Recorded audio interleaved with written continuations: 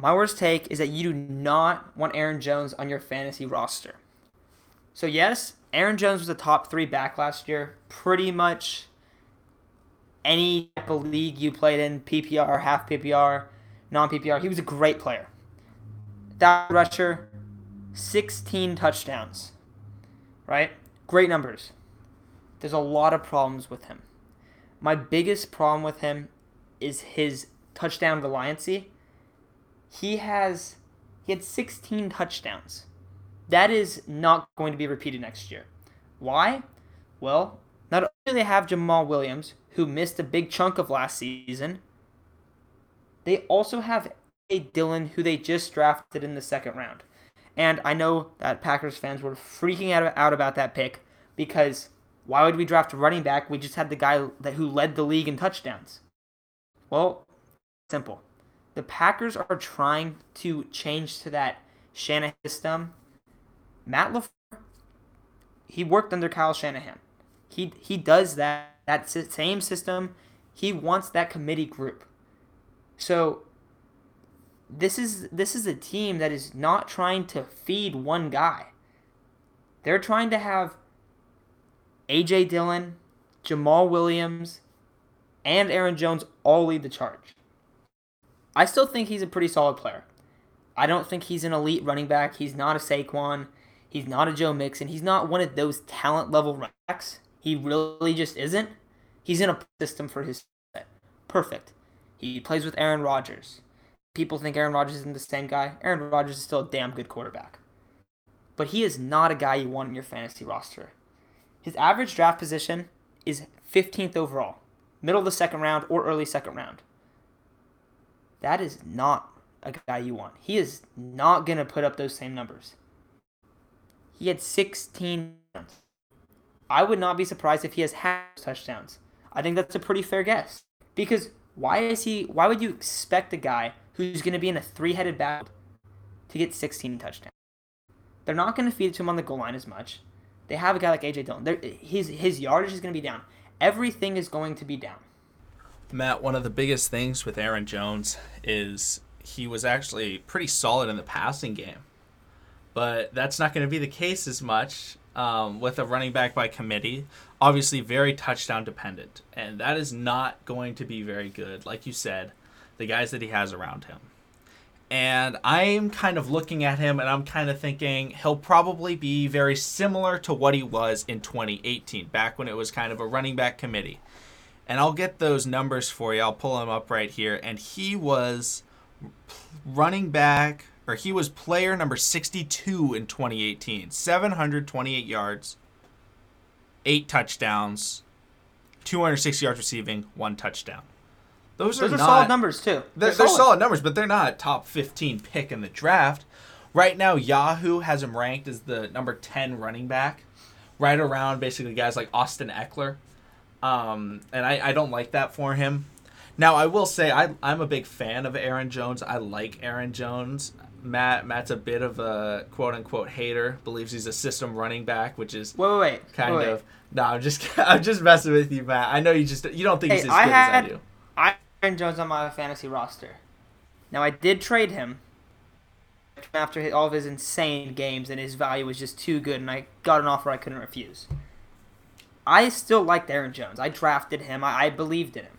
And I still think he's a good player. It's just, It's really hard to draft a guy when there's 2 other backs that the team has clearly shown that they want to use.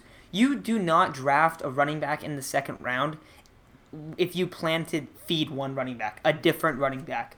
You draft a running back in the second round to either integrate him into your offense as a big role, or he's going to be the clear starter.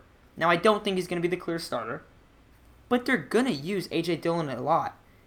And Jamal Williams has got better as his time in the NFL has progressed. One thing I want to bring up, Matt, you brought up how you traded him. I think something is, if you're sitting there and maybe you're in the third round and somehow he's not there, I think what you do is you take Aaron Jones, but you trade him. I think people will value him too high. And something that's really important with rookie running backs, they get way more production as the season goes along. And so A.J. Dillon will get more production. So if you're sitting with Aaron Jones, maybe he has like a pretty decent week 1. Maybe he goes off. Maybe he does really well. Even the first few weeks. Yeah, first few weeks. You trade him. You get rid of him because they're going to try and bring him back. Like, anytime you have a rookie running back, it takes a while to get in. And I think Aaron Jones, like, obviously, if you're sitting there in, like, the third round, Aaron Jones is sitting there, you kind of have to take him almost. But he's most likely not going to be. But if he's there, you take him and you trade him away for somebody that has much more of an opportunity to succeed and be a number 2 running back, because he's probably not going to be a number 1 running back. And he's getting drafted like he could be a very, very good number 2, but I don't even think he'll be a very good number 2. He's getting drafted like he's going to be a top 8 running back.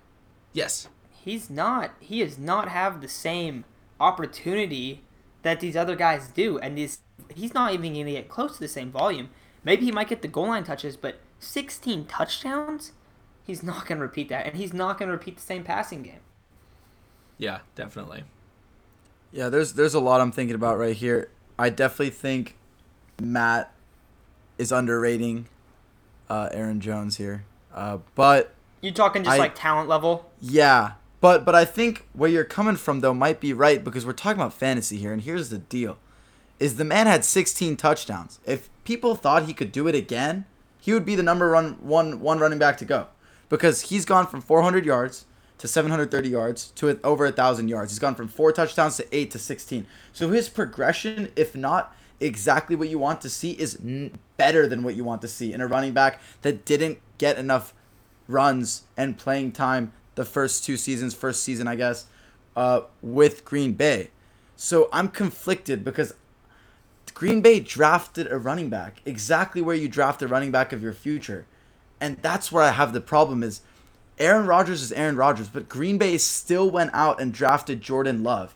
And that might not mean that Aaron Rodgers is gone now, but he's definitely not the quarterback that he might not finish his career with Green Bay. I mean, they drafted Jordan Love. The running backs are even a little bit different than that. In terms of running backs, when you draft a running back, it's not like one gets kicked out necessarily straight up. The other running back will come in and take away from your playing time and make your life suck and make your stats go down and make you regret having that season with 16 touchdowns and 1,000 yards. The thing for me is Aaron Jones has got to be a number 1 running back in this league on the team that he plays for. I think that we haven't seen, he's been progressing so well that I'd want to see him getting over 200 touches. I'd want to see him over that 230 mark. So, it's really tough for me because I think in Green Bay it's not going to work out. He's not going to be a guy who goes over 1,000 yards and gets those touchdowns. If he gets traded, which I honestly think if Green Bay is going to bring in A.J. Dillon to start taking carries and run a multiple back offense, Aaron Jones has got to go because they can get a lot for Aaron Jones. They can get a lot more than probably what they're going to use him as if they bring him in another 2 backs, in my opinion. I mean, we're talking about a guy that went from 8 to 16 touchdowns, had 1,000 yards on a very good offense, but also on an offense that does pass a lot of the time. He did get his carries. He got a lot of carries. But he's averaging 4.6 yards a carry. I mean, he hasn't shown slowdown yet. And that's where I kind of see that gray area. And I think, okay, for fantasy purposes, you can't go all in. He might be number 15 on the draft boards. You might have to wait. If he slips far, he might be a great pick because he could give you some guaranteed points. He'll get some red zone touches for sure. But yeah, definitely an interesting case with Aaron Jones here. Thanks for bringing it up, Matt. Yeah, one thing that I'll bring up about last season. Who was playing wide receiver for the Packers? Like, yeah, you have Aaron Rodgers. You have Aaron Rodgers. And then Jerry Rice. Then you have basically an injured kind of Devontae Adams kind of in and out. Lazard. Equanimous St. Brown. You know who they added this year? Very underrated signing. They added Devin Funchess. Now, Devin Funchess may not come out and be his 800-yard Carolina self, but he could be a guy that comes out and gets 500, 600 yards, and that's adding to Aaron Rodgers' production. They will not have to rely on Aaron Jones, not only because they have other running backs, but also because they're getting more talented wide receiver. They're overall, sure, they didn't draft anybody, but they added somebody in free agency that will be able to contribute, and that hurts Aaron Jones' stock for touchdowns because Devontae Adams and Devin Funchess are touchdown machines. Davante Adams, I believe, has the most touchdowns for a wide receiver since 2016. Large part of that is because Antonio Brown left the league. But Davante Adams is a touchdown machine. So is Devin Funchess. And Aaron Jones may have been a touchdown machine last year, but that was because people were injured. And Davante Adams is one of those guys that was injured. Exactly. He's been the guy in Green Bay. Now, granted, they are in a different offense, so you do have to account for that. You know, Yeah, it's not the same things. Yeah, It's exactly. not Mike McCarthy going, hey, just keep slinging that ball to Davante Adams. But I brought up how he hasn't regressed, and you look at his numbers, and it is a steady incline. It is steady And that's and why confident. it's hard. That's why I don't want to completely count him out as a player. I don't think he's going to be irrelevant in fantasy. But the thing is, you don't want him on your roster because his value is not where he's being picked. Also, if you're in a dynasty league, I personally play in a dynasty league. If I had Aaron Jones right now, I would sell him so fast. Maybe your league's really smart and they see this coming. They're not going to give something up for him. Well, then, like McConnell said, you wait a couple weeks because we don't know how training camp's going to go. It might take a little while to get A.J. Dillon going. He'll be the guy the first part of the season. But once he puts up those numbers, I would expect him to lose a lot of carries, lose a lot of production, because it's really hard to produce if you're in a heavy committee backfield. And that's what Green Bay's shooting for. I don't know how you can prove it to me and say, oh, they're not going to do that. The only way they don't do that is if A.J. Dillon is an awful player. Because they clearly see a lot of value in him. You don't pick a running back in the second round if you're not planning on using him. They're 100% going to try to utilize him a ton. They're going to use him, they're going to use Jones, and they're going to use Williams, like I said, and I just don't think the value's there. If he slides, if he's a guy in round 3, sure, pick him up. And also, then trade him a little bit later, because it's just not worth it. It's so hard for me to just think, oh, this guy that's been inclining so much is just going to have a steady fall off. But when you look at all of the circumstances, everything points to that. Every single thing. But that's what I'm wondering, Matt, is how confident are you that Aaron Jones might not, let's say we take away 50 carries from Aaron Jones.